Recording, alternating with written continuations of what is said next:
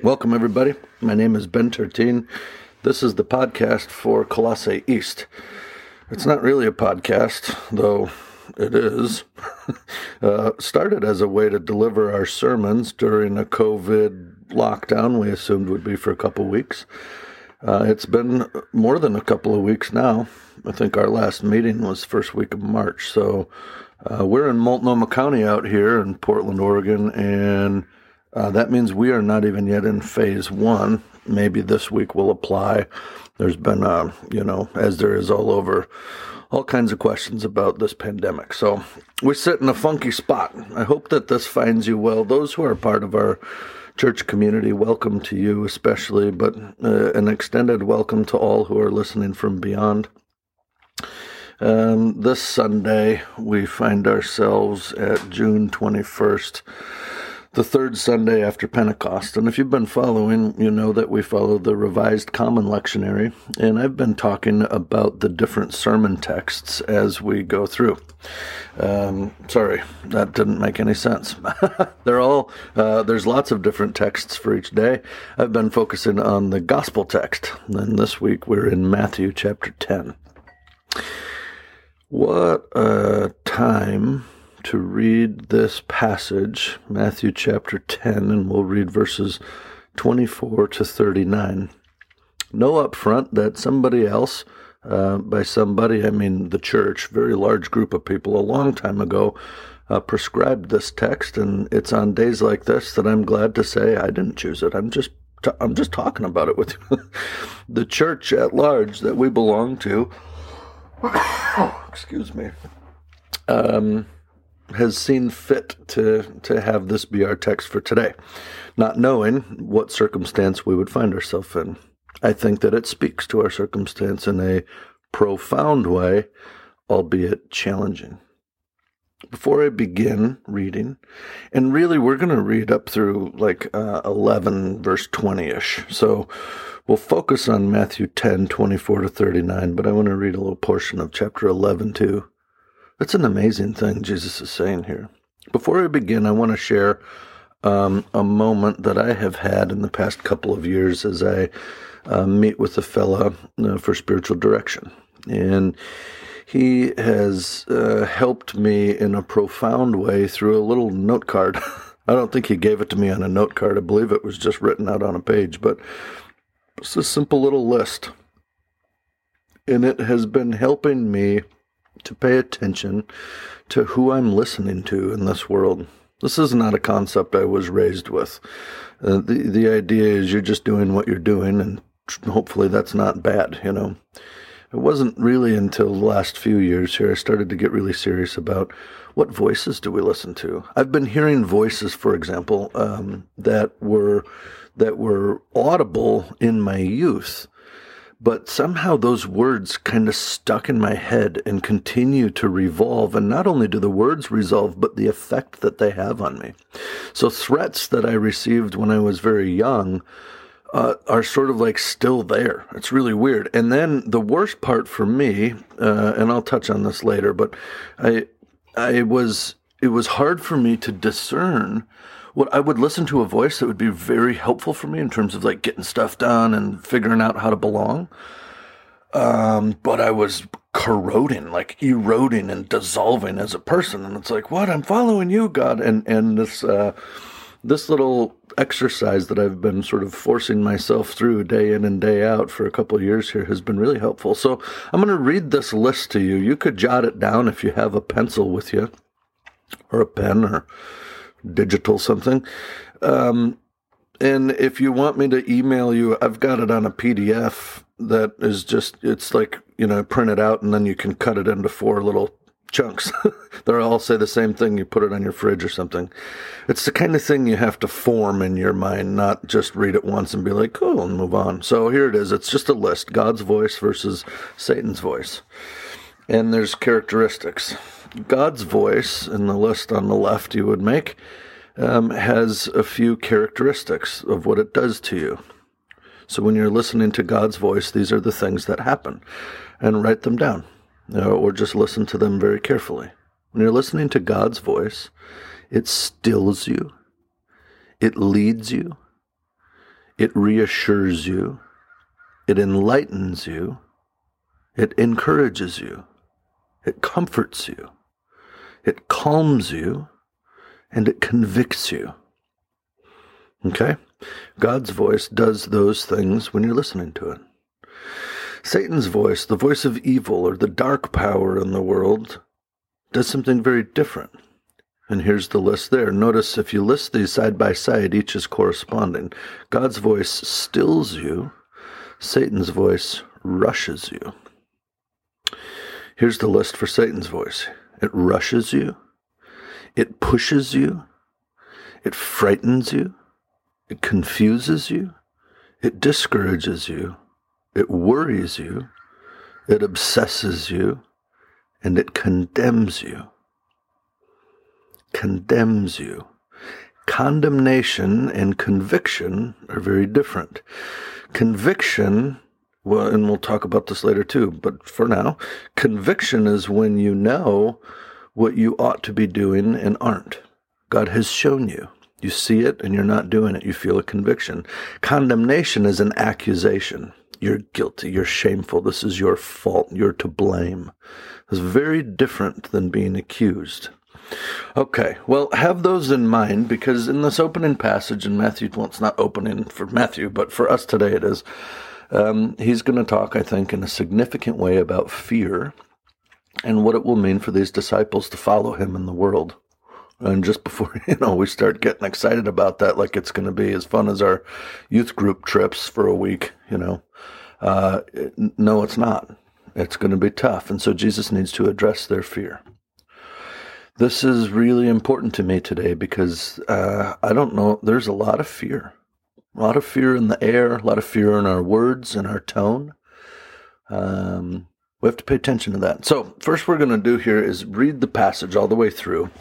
And then I'm going to monologue a little bit in between. I want to try to set up something for you that fits, I think, with our day and how I think this connects. And then we'll get into chapter 11 a little bit and review it in a few key moments as we go through. So that's the plan here. Okay, Matthew 10, verse 24 to 39. This is Jesus speaking. Students are not greater than their teacher. So this is a statement to the disciples. Pay attention, guys. I almost hear in between the lines like, I love you guys. You're sharp as tacks. It's great to have you around, but you're not smarter than me. It's just like a slave is not greater than their master, he says. Wink, wink. So pay attention. Students are to be like their teacher. So you're not going to become more than me or greater. You're going to be like me, and slaves are to be like their master. Paul will use the language of bond slave to Christ, this sense of total devotion.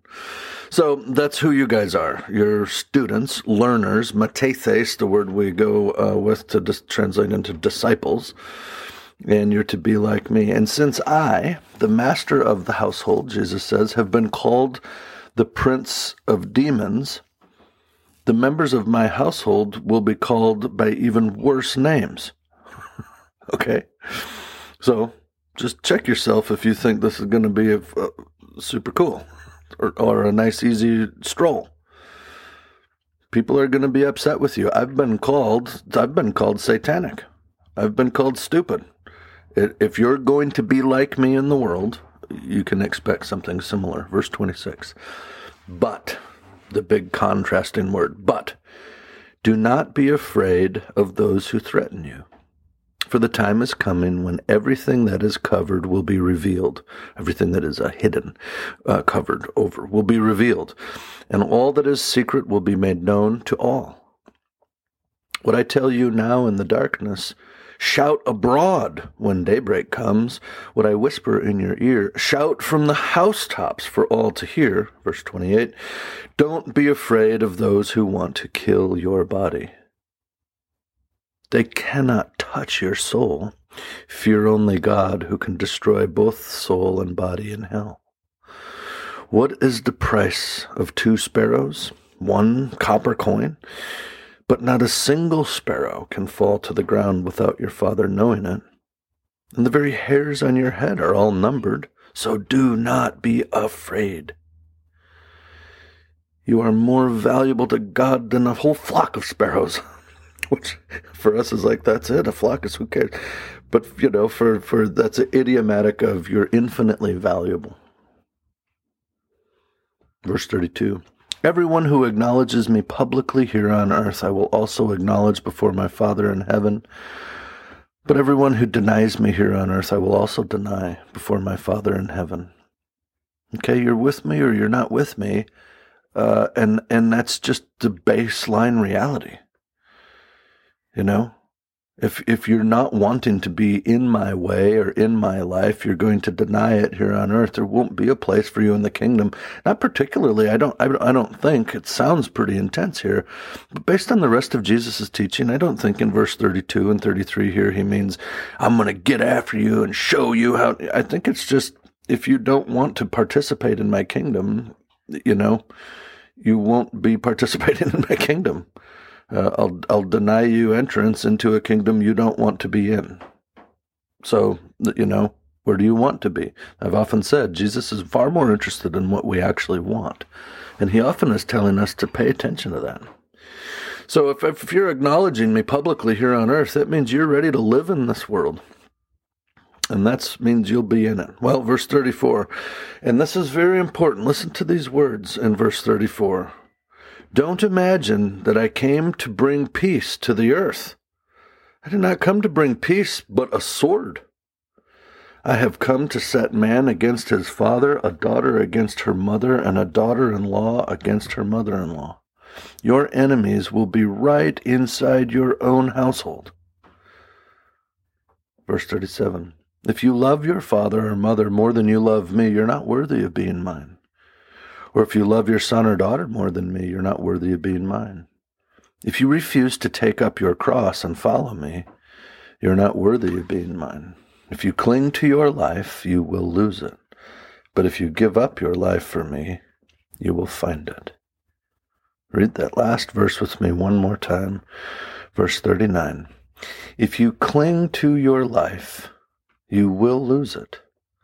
But if you give up your life for me, you will find it. All right. This is the gospel. This is one of the hard teachings of Jesus, isn't it?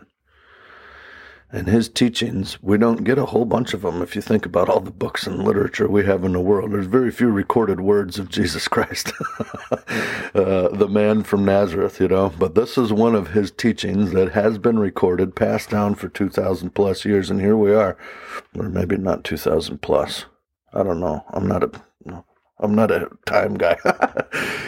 No, this is a big statement, and here he is. You are going to be afraid to talk publicly and live boldly about me in my way.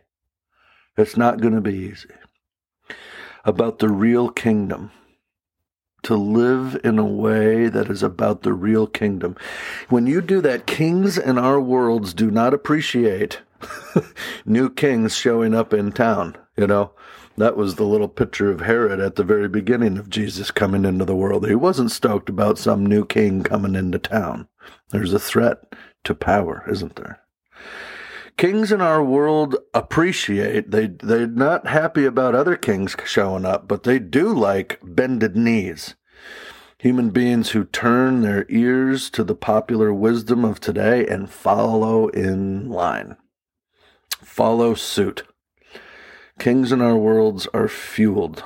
I think they are driven by the satisfaction of their own consciences, a self-made omnipotence, a self-made omniscience, and their success as power brokers always rests on the ever-tipping and tilting balance of promise and threat.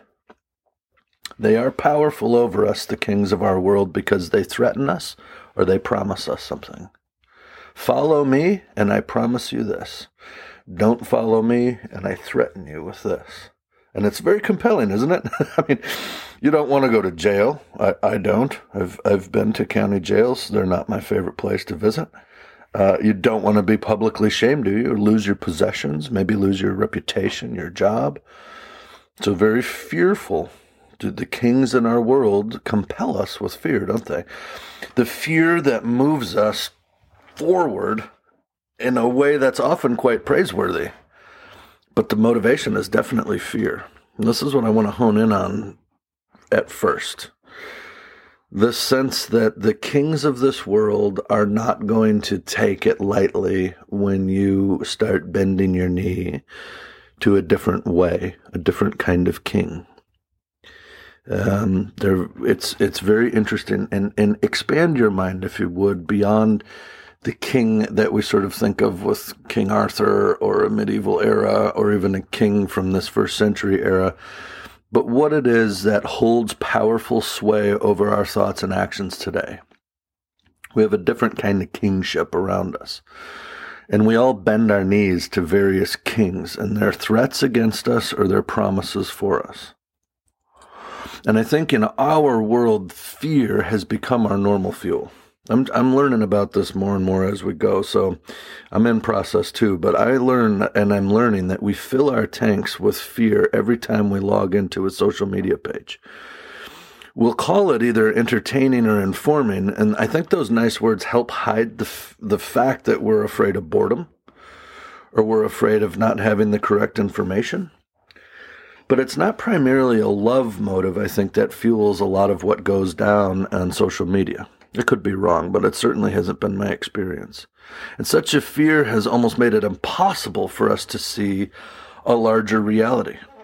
Okay? We fill our tanks with fuel of fear every time we log into the news stations. We fill it with fear every time I'm afraid of going through my mail pile.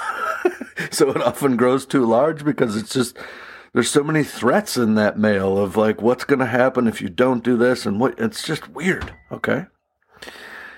Well, when we're crippled by this kind of fear, scientifically, it cuts off our prefrontal cortex, our left prefrontal cortex, the part of our brain that gives us the capacity to be human, if you will. I'm very much not speaking scientifically here, but it gives us the capacity to zoom out, for instance, and make a bigger sense of the whole when we look at our particular reality. Okay, but when you're in a place of fear, it's very confining, like tunnel vision, like you feel like you're cornered. Part of your brain is shutting down. You're going into fight or flight mode. That's what happens with fear. When it's not there and that part of your brain is working, we have other kinds of capacities. The capacity that gives us choices. It gives us an ability to imagine a different solution to a problem. It gives us a sense of the whole.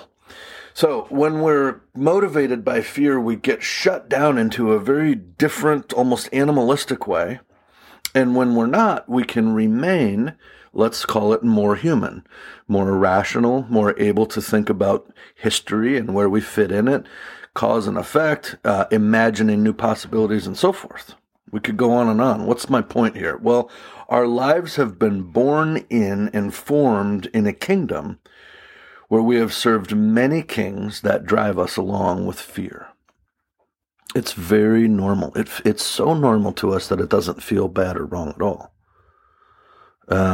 Because it's so productive. And it's so everywhere. It mobilizes us, this fear, and it motivates us to serious action, doesn't it? The kind of action that really changes things, get stuff done. We're here to change the world.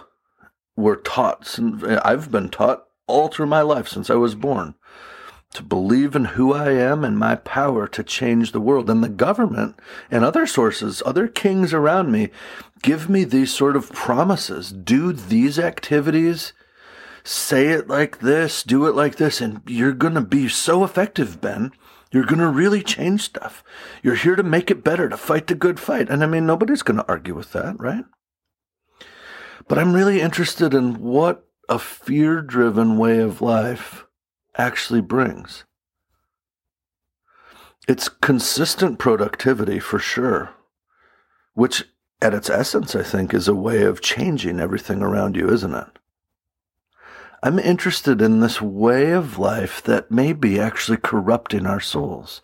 Think about The Hobbit, if you would, Tolkien's Lord of the Rings, okay? So you've got these small, short little guys, peace-loving people who understand life as something of a pure gift. They don't seem to be highly productive, though industrious, we might say, active, doing things, creating things. But life to them is more to be received than it is to be achieved. It's to be enjoyed and lived and experienced, to be loved and cherished. They party all the time. They're constantly making food and throwing celebrations, lots of gardening, growing vegetables, lots of hospitality and drinking good ale. And, they're just kind of cute little roly-poly guys out in the meadow that you want to go live with forever. And it's just, they have this harmonious sort of way of life where like they're living in this world where it really feels like they haven't altered the world a whole lot from a natural state, but they've stewarded it, and they're like symbiotically related to the world around them, and let's call it participating with the world around them more than they are just consuming it and advancing their cause. And it's a utopian vision for sure. But it's interesting because they seem to really be at peace. And I'm sure that Tolkien is tapping into a kingdom vision of living life as he describes the Hobbit. They're not perfect, and it's not the kingdom of God, tit for tat, but it is definitely a picture or an imagination of what that might be like. Well, okay. And one other thing is they're not constantly altering and changing. The hobbits are really well known for keeping things the way they are, not constantly changing. All right. This is getting pretty deep into the weeds, I know, but here's the summary so far. Kings in our worlds love our submission to their own ways of life. They motivate us with fear of pain or a promise of reward. And this fear that our kingdom, the one we live in, calls normal, and it praises for being productive and promising to help us succeed, is actually a fear that's corrupting us. And so we're becoming less human. This is the thoughts that I'm having so far. Right here at the end, I look at the hobbits and say, maybe there's something that's less fear-driven about them, but they were fearful. But here's the question for you and me. What if some of our ideals are actually really good, like that hobbit-like way of life, okay? It's a good ideal. But what if sometimes I'm really too quick to shoot down those utopian visions because they're just too unrealistic? You just cannot do that kind of thing. And why can't you live that way? Well, because people are always going to be people. And just when you set it up with that kind of freedom and love and peace goals, and everybody clearly knows them, and we're all agreed to it, somebody in the group is inevitably going to take advantage.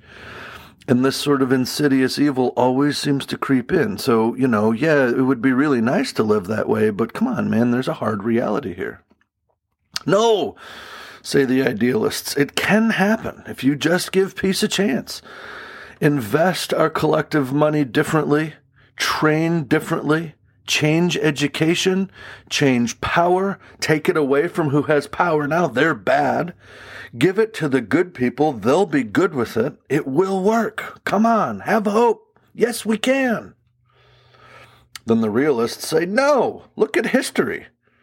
We used to have this sense of we could do it, we'll all get along, but we can't. We have to have some kind of brutality to control violence and evil, because violence and evil comes with brutality.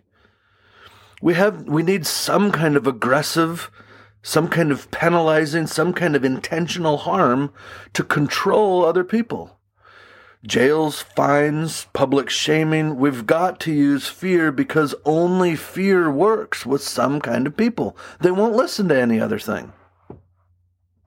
All right. Are you confused yet? Is anybody? I am. Of course we are. It's hard to unravel the knot we're in. Every one of us is landing on different sides of different social issues now there's got to be 3 or 4 major social issues in the air right now. From public health to, you don't need me to repeat it. You see it repeated all day anyway. There's tons of them, and we're on different sides depending on the time of day and what the most recent news was we heard. Have you had that? Have you heard this news? Well, that's why I think we're confused. We're confused. What are we going to do? Take away the police? Who solves the person who raped you? Who's going to investigate all these things that we said we needed to stop before, like sex trafficking and tens of thousands of brutal murders and all kinds of oppression? We need the cops to help us stop that, right? We need some kind of real, tangible restraint. You can't do away with that. But then the idealist comes in saying that those kinds of behaviors and crimes are not part of real humanity when humans are treated with love and equality and respect. The very fact that all of this crime and civil unrest is happening is visceral proof that the way we treat one another is somehow seriously jacked up. I mean, who's going to deny that? Nobody's going to look at where we're at in the world and be like, yeah, I think we're doing it pretty well. Something is afoot. Somebody is getting shamed. Somebody is employing the voice of darkness to shame others. Christians, if you're listening, may we never use the voice of darkness. It accomplishes only destruction.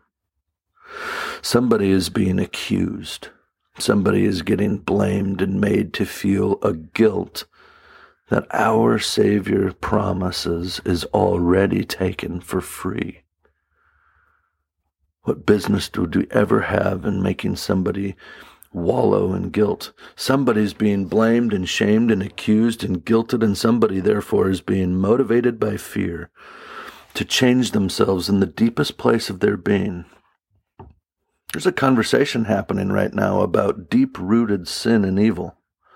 The argument goes there's a kind of sin and destructive force that we don't even often know we're participating with deep down.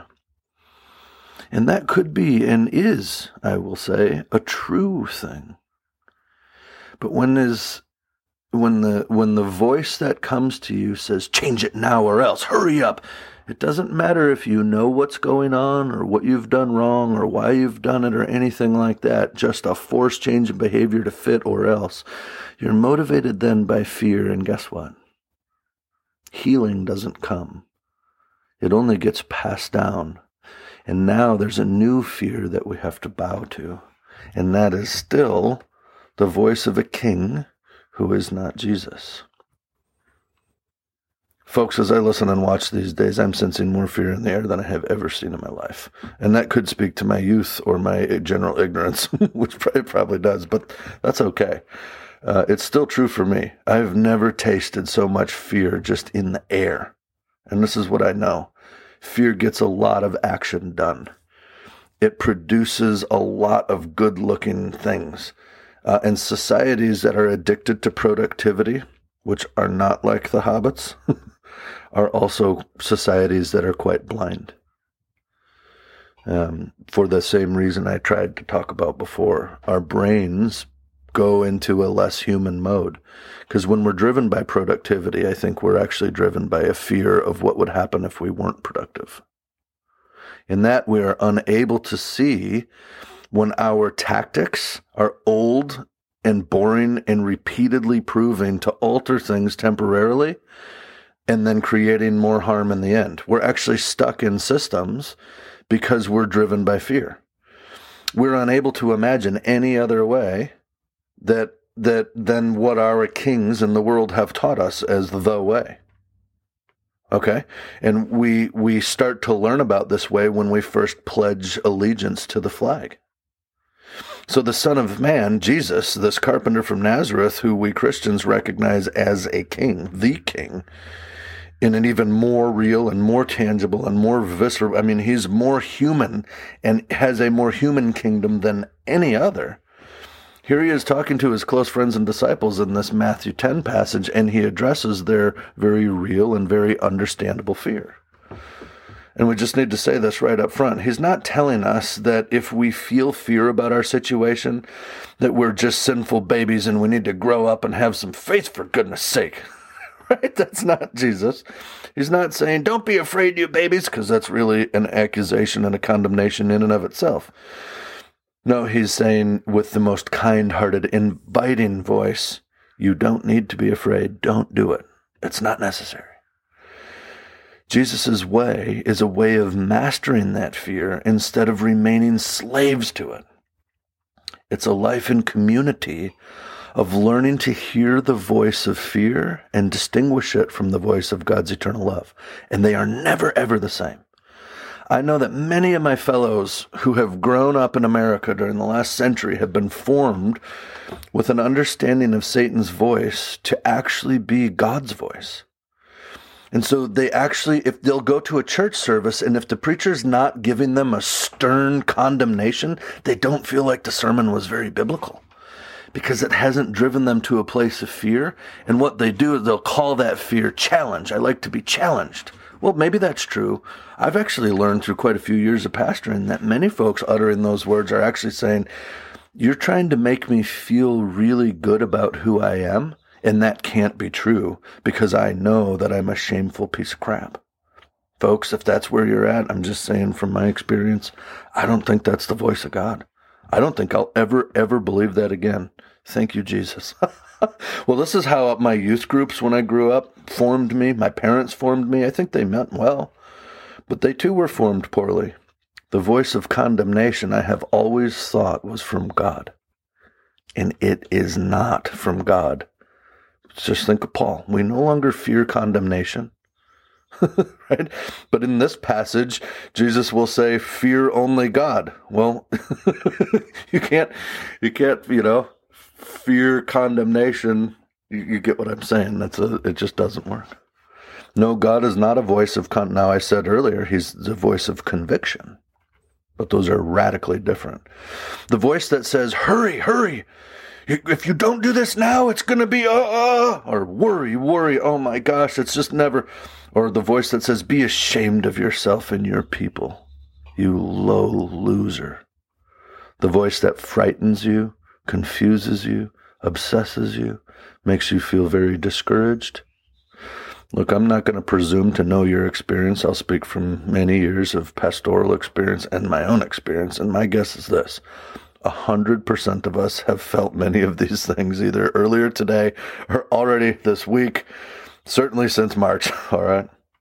Maybe we've felt those things throughout our entire lives. Since you were in junior high and high school, have you ever felt rushed?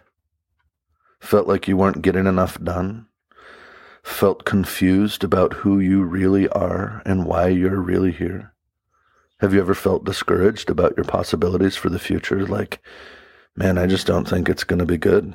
I think I've dropped the ball. I've missed some huge opportunities. I'm just discouraged. How about worried?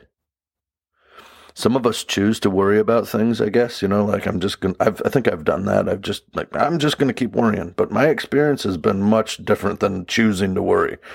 It's more of a besetting, deep, ongoing sense of worry or dread.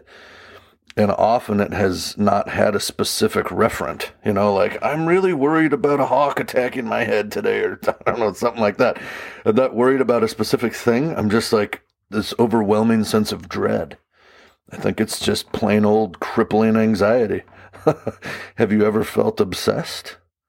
Like you just had to own that product, so you just keep thinking about it until you have it? Or maybe obsessed about what they said about you? Obsessed, just endlessly thinking about what they did to you and how it was wrong and it was unjust and it was unfair. Boy, I got caught in some of those obsession loops for far too long. Maybe just obsessed about all of the crap in the world. Maybe you're obsessed with a specific part of the world's brokenness. And you're worried. And it's just, oh my gosh, I just can't stop thinking about it. It's the one thing. Look, if this is right, and I think it is, obsession has nothing to do with God. Obsession. Why? Think of the opening of Joshua. Joshua's going into a crazy threat world. It's a crazy enemy land with giants, and they're like, oh my gosh, we can't do it. We're going to freak out. And God tells them, don't turn to the left or to the right or, from always focus on my law. Don't depart from it. Let it be in your mouth all the time. Let it be on your lips, on and on and on. He gives all these images, and he says, so that your way will go well for you. The idea is don't look away from God. Jesus gives the same, or John does in John chapter 3, when he points to the picture of, the scene with the snake up on the pole and the people have to look up at it. And he says, you look to Jesus and nowhere else. Stay focused on Christ. Otherwise, it's almost like you can obsess about one thing. And that one thing is the obsession on the mystery of God and being invited into it and just pursuing that, letting everything else be secondary. As soon as I have something revolving in my head in a stuck way more than those things, I'm actually turning to the left or to the right away from God. So that's why that voice that obsesses you can't be a voice of God, because it's obsessing you on something other than God. All right. Winning games and trophies, yes. Good degrees from college, master's programs, yes. Good health insurance plans, 5-year goals, investment opportunities, advancing, growing, changing. It's all so productive, yes? But the fear that drives all of this action makes us unable to imagine another way. And at the core, we're not actually fixing much. And I think that's what we see. I think most are saying something like, whoa, I had no idea it was this rough. Or I have known it was this rough for a long time and it sucks that nobody has any idea. Either way, what's happening right now is this crazy moment where we're realizing, everybody is realizing it's not working. It's not working. And so we're going to be tempted, I want to say, to go back to, they're going to be tempted to follow a king who will inevitably follow us back or lead us back to that old way, that way of fear. That fear that drives those normal ways of life, they make us unable to imagine another way. And so we're actually going further into darkness, but even more speedily. Jesus was called an idiot for many reasons, I think, but certainly because he was just not afraid of the kings of this world. With trust in his Father God, he saw through the way of fear, the way of controlling other people. And this is God in the flesh. And sometimes we move too quickly over that idea. But this is God. Jesus is God who had limitless wisdom, limitless power, and he never uses either of them to control people, does he? And to us, men and women and children who have tread in this broken world a lot longer than Jesus has, at least if we think in terms of our families we were born into, we know that his way of life just doesn't make any sense. We know it at the deep place of who we are. So Jesus has, in these verses we've already read, has really invited the disciples to see that his way makes the most sense and it is the only true way of life. But the world around is not going to appreciate it, and I'm suggesting it's because there's a power struggle here between the real king and the kings of this world. All right? And in Matthew 11, this next chapter that we'll get into here, he is talking about the way of that kingdom. And he's going to say, you'll know the wisdom of my way by its fruits, if you will, or by what it actually does. Everybody else is going to sound wise, but pay attention to if it actually helps anything.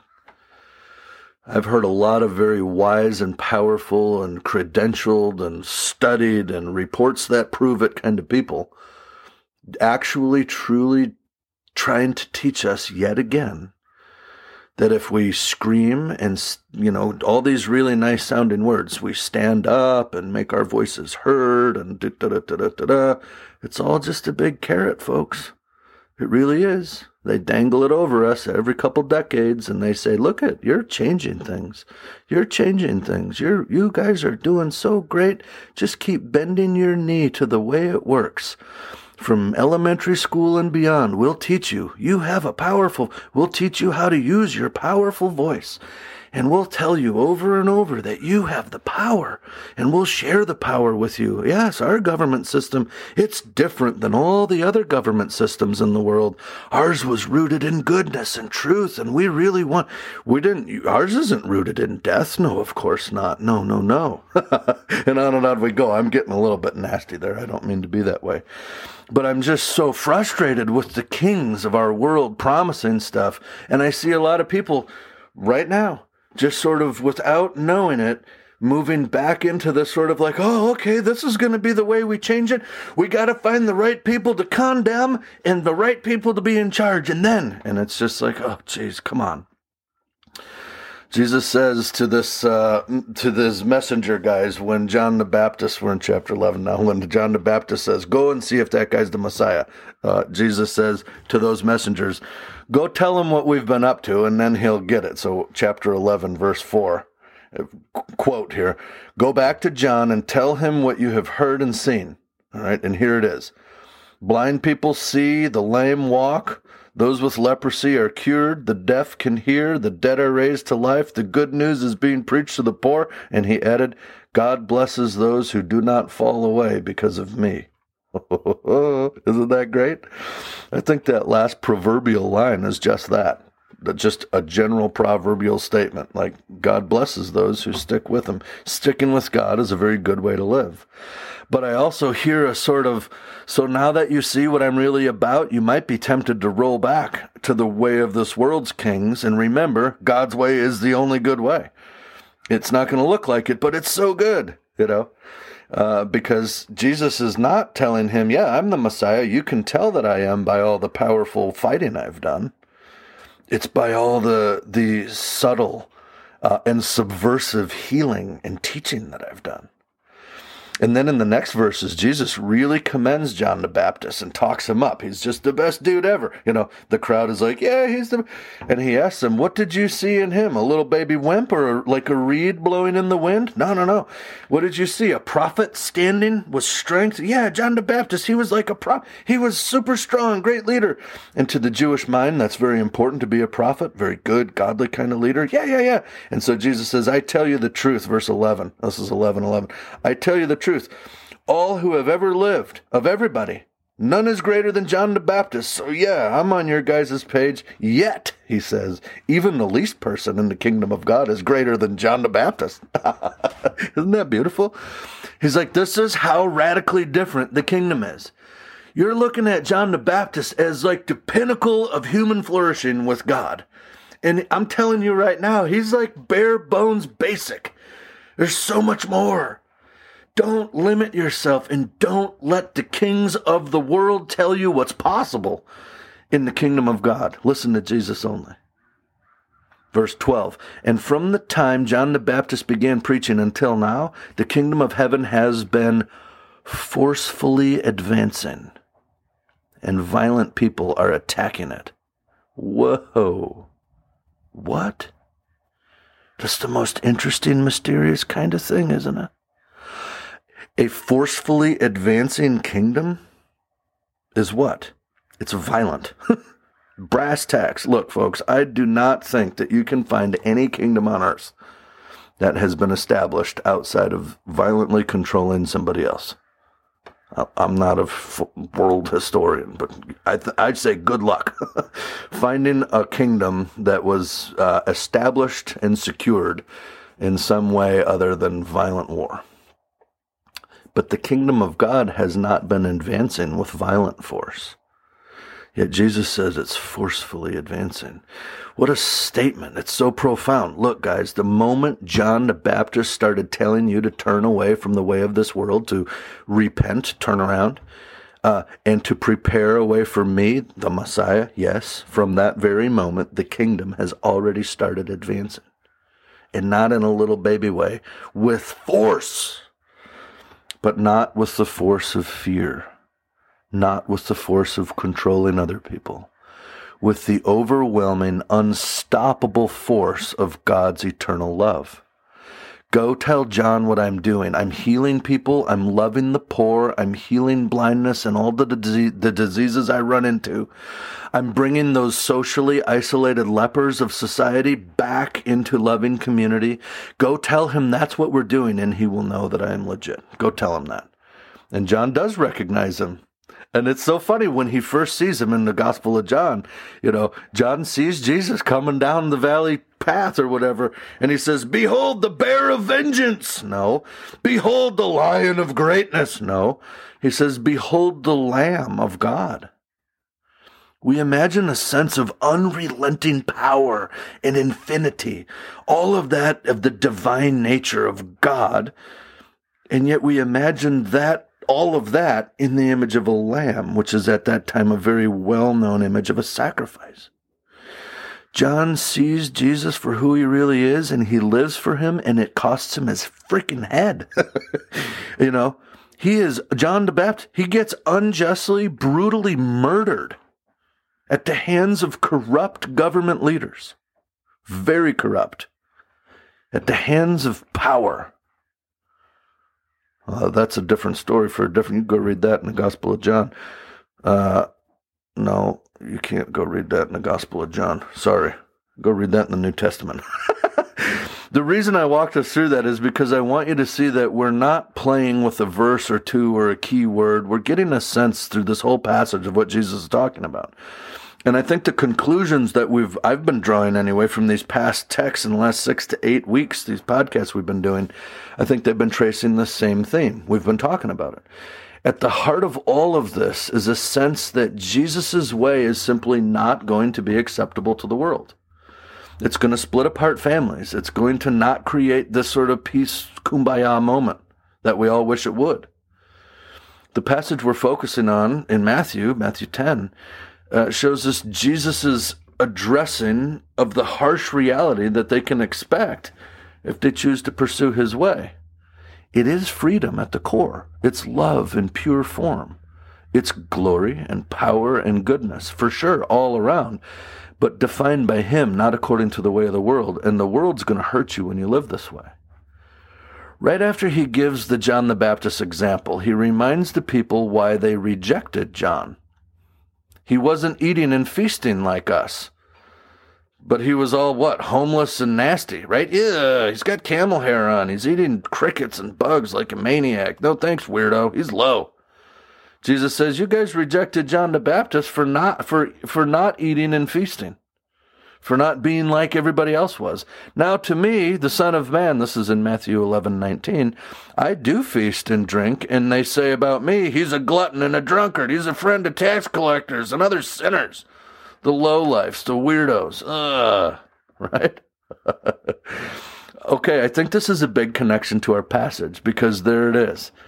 There's two things at play there. On the first hand, he doesn't bow the way of Christ that John the Baptist was already living, doesn't bow to the economic promises of the kings of our world.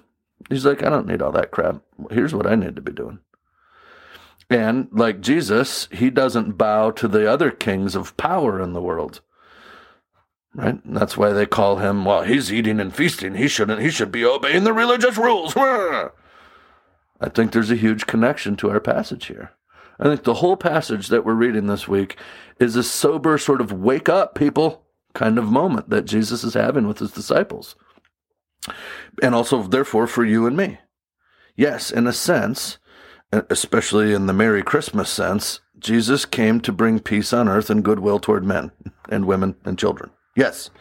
He did come to bring peace on earth. He's not in this passage contradicting himself when he says, don't imagine that I came to bring peace to the earth. I came not to bring peace, but a sword. We're like, which one is it, Jesus? You bringing peace or you not bringing peace? Law and non-contradiction. Come on. Okay, look, he's not contradicting himself. I think that he is actually saying, I did come to bring peace, but the way that comes about is not very peaceful.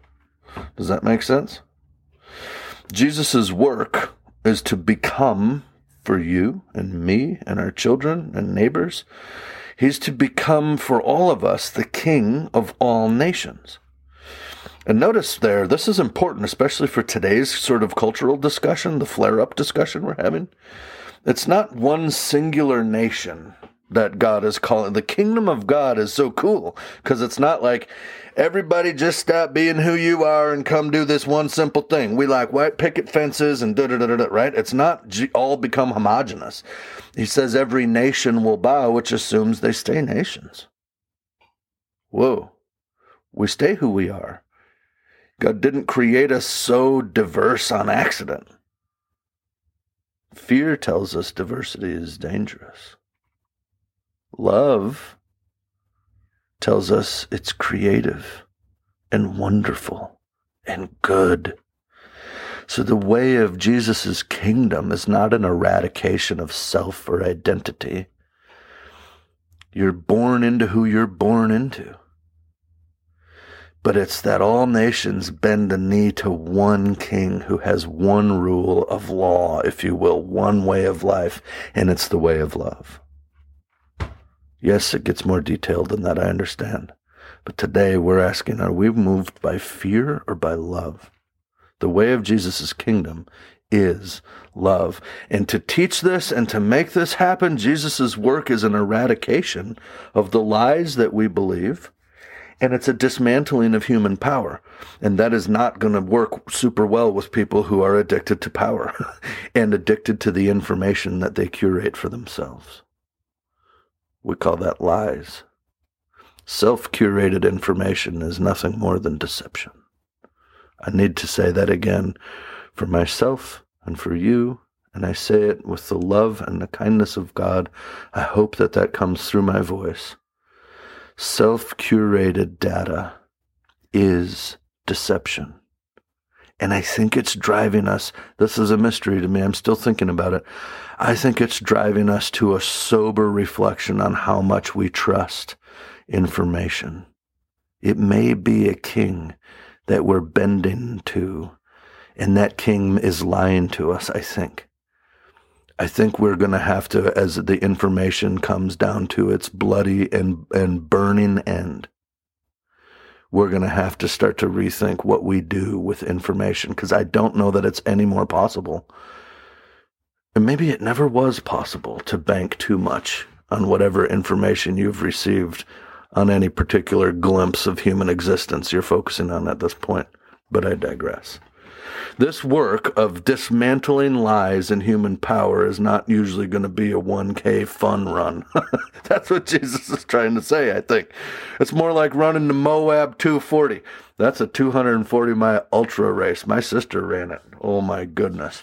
And it's like running that through some snow and mud and barefoot, probably with scorpions and snipers in the trees and tigers chasing you, tigers that have rabies, chasing you the whole... That's what it's like that. Maybe that's too much, sorry. But he's saying, when you live in my way, don't expect widespread approval. Okay?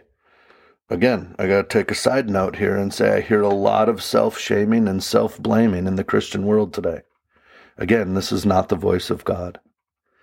Conviction.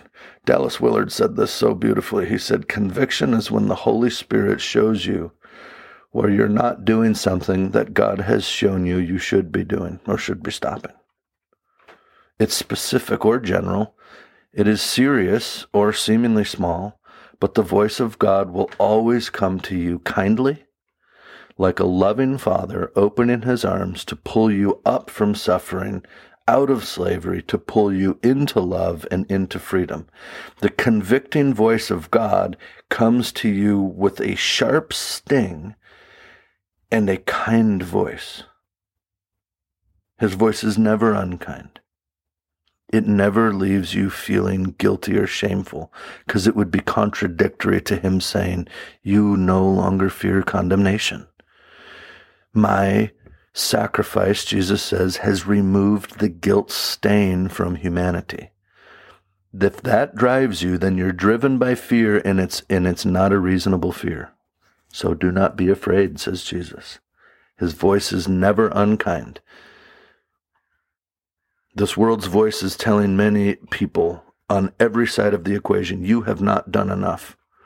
White people are being told you have not done enough. Black people are being told you have not done enough. And they're being told by both sides. Everybody's telling everybody, you haven't done enough. God's voice will not tempt you toward law as a form of healing or life-giving. His voice will never tell you that the social ills of our world are all your fault. And yet he will convict us to say this world groans because of sin that we all participate in. His voice is not against people or human beings, flesh and blood. That's not where our battle is waged, but it is waged against the spiritual forces of darkness. Jesus' power, then, is seen in his forgiveness, not in his violent destruction or control of others. It's against the powers that control this world's kings. When you realize, he says, that the economic promises coming from our world's kings are false, then you start looking more like John the Baptist in principle. We don't all wear camel hair, I get that. But in principle. And that principle is that his life was not decided on the basis of what would advance his financial situation. Not at all. American Christians, most of our lives have been decided on the basis of how to secure and advance our finances. And because they've been rooted in that, which is a fear-driven desire, sometimes we call what we're doing productive, and the world around us has been screaming, yeah, it's productive for you. And that has created bitterness and deceitfulness and hatred, division. Lord, have mercy on us. When you start living like that, where you care less about college degrees, and then you're called irresponsible, aren't you? You become more interested in your children's spiritual and mental and physical health because you value human life more than what somebody else calls productivity. You become willing to sacrifice massive amounts of social advancement and massive amounts of financial stability to instead pursue peace and health and well-being, shalom, for yourself, for your children, for your neighbors. Love yourself because the self that you have is a gift from the God who calls you his beloved. I think John the Baptist was in that boat and he's like, man, I just don't need to do what everybody else does to make sure they always have enough spending money. That kind of stuff isn't what I'm built for. And then love your neighbor as yourself. And when you start doing all of this, all of a sudden there just isn't a CNN narrative or a Fox News narrative or even an ABC or MSNBC or a White House or any other narrative that you find yourself fitting into. Peter will say, I feel like a freaking alien in a strange land. We're sojourners in a world we don't belong to. You don't get sucked into the outbursting flames and fires of human attempts to control one another. You stand clear of it. Just like Jesus. And instead, as the Apostle Paul taught, we lead a quiet and simple life, rooted in the love and trust and faith of God. It sounds a lot like Jesus, doesn't it? He had a life that was far quieter and simpler than most of us today would have liked. The only thing folks can, if we live in this way, we would come to this place where our hope is that folks would say, that we're one of the most kind and generous and loving and forgiving human beings they ever met. What a blessing it would be to know that our participation with another human being brought them healing and hope. And I hear this Christian voice sometimes today that says, it doesn't matter if they're healed or if they're hopeful. What matters is what they're doing and saying. You know? So we got to just control that. It's almost like a reduced vision of the human. Like we've actually believed that the kings of our world were right when they said humans are more or less just dumb material. You know? Oh, it's just fascinating. Well, when we start to live this way, folks will grow suspicious of you. They always do. Always.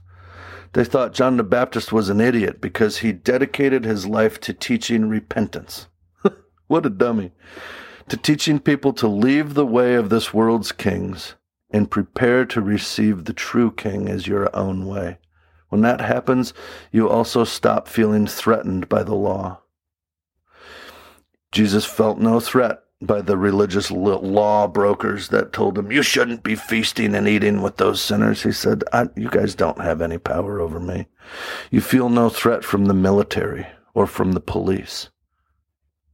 Maybe it's not that you feel no threat, but that the threat you do feel gets seconded.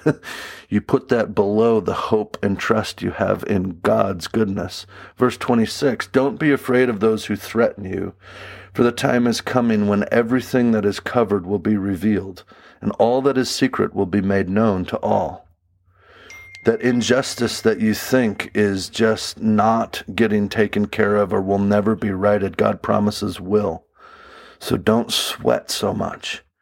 Be his person, his spokesperson of truth, his active agent for justice and good in the world, but be such with peace. Moses will enter the promised land of peace and rest, even though he never has yet. Yes, that's in the book of Hebrews. It's an important thing that Christians can forget easily. We need to remember it. And where does hate and injustice reside if not in the shadows of lies and deceptions, prisons of lies? And he says that will all be made known, and not just to the right people, but to all people. Almost as though at some point we will all see how we were all, 100% of us, all completely culpable for one another's suffering, and we all had the wherewithal to live in Christ's way. And we'll see that. And we'll change and we'll be formed into his kingdom people. I believe that. That's what we're learning now. Remember, every secret is made known. No injustice remains wronged. God's promise is a full healing for all humanity. And to hear that and just say, oh, well, cool, I don't care then, is to deny the full kingdom of God. So that's not the way we go. What we do is we're then reduced from any sense of fear, like if we don't get it done, it's just going to be all over, some sense of ongoing dread. Verse 28, don't be afraid of those who want to kill your body. They cannot touch your soul. In his other teaching and in his own life, I think he would add that fearing social rejection is also very misguided. For the same reason, they can reject you socially, but they cannot touch your soul. And if you're afraid, it's likely because stepping into the way of Jesus is by definition stepping out of all of those promises of comfort and security that the kings of the world give. And for us at first, it's the mother and father who serve as our rulers. And if they're not involved with Jesus' kingdom way of life, then they've formed us into a way that isn't compatible with the kingdom, and you're going to have to break from them. This is Jesus' language of if you don't hate your mother and father, it doesn't mean you need to start hating people to be in with Jesus. It just means that those first kings of yours, those first rulers, can't continue to hold sway as their number one as long as, then Jesus can fit into their way. It's the opposite. It's you're going to have to break from their way in every possible instance that it's not mine. And if you try to hang on to their way, you're going to lose everything. That's the point. When you go that route, if you want to be responsible for your own life, you can be, and you've probably got somewhere between 40 and 85 years to live, You will lose your life right now, and you will start to be enslaved to that voice of death, so you'll know that's happening when you are rushed, discouraged, worried, obsessed, feeling condemned or frightened. When that's happening, you're listening to the voice that's robbing your soul. Okay? Don't fear that voice, says Jesus. Fear only God's voice. If you cling to your life, you will lose it. But if you give up your life for me, you will find it, he says. Don't fear that voice that rushes you and pushes you and frightens you. And when we're clinging to our own lives and losing them, we can feel it and see it. The church has helped to heal us and invite us into a new way. We join together in communion in the life of Jesus, and we give our lives to him. We choose his way. We begin, therefore, to find healing that actually changes things in this world with force. Not the kind of force that a bomb does, which quickly destroys old structures and it blows up old systems to make way for a fast and powerful creation of a new power structure. This one will work. No, it's not that kind of force. This is the force of a glacier. and it moves a millimeter a day. It moves slower than we can perceive. And while those powerful offices up on the mountain are getting blown up and rebuilt and demolished and rebuilt by each new party claiming to be the saviors and the better kings, meanwhile, while all those are getting bombed and rebuilt, the glacier moves the whole dang mountain. Like faith to move a mountain, yes? The glacier cuts away the bedrock. Little by little, love by love, soon there's no longer any foundation at all for that kind of human rule. Soon those who have devoted themselves to the loving way of Christ become so numerous and so filled with life and hope and goodness that people see the blind are healed. And we see that this old revolving system of power and controlling one another is not the way. The glacier cuts through, and the wind, the ruah is the Hebrew word for wind, spirit, breath. If you've been in the mountains, you can see where wind over time will carve away the whole mountain. Like a glacier is our forceful power of the kingdom. Like the power of God's Spirit eroding what looks so strong in this world. May we all be part of that way of life. May we all be a part of this work, filled and fueled by faith, hope, and love. May our love be patient, kind, humble, and filled with the generous grace of God. May the Lord Jesus Christ have mercy on us all, sinful people who desire life and who desperately need His love this day, this week, and forevermore. Amen.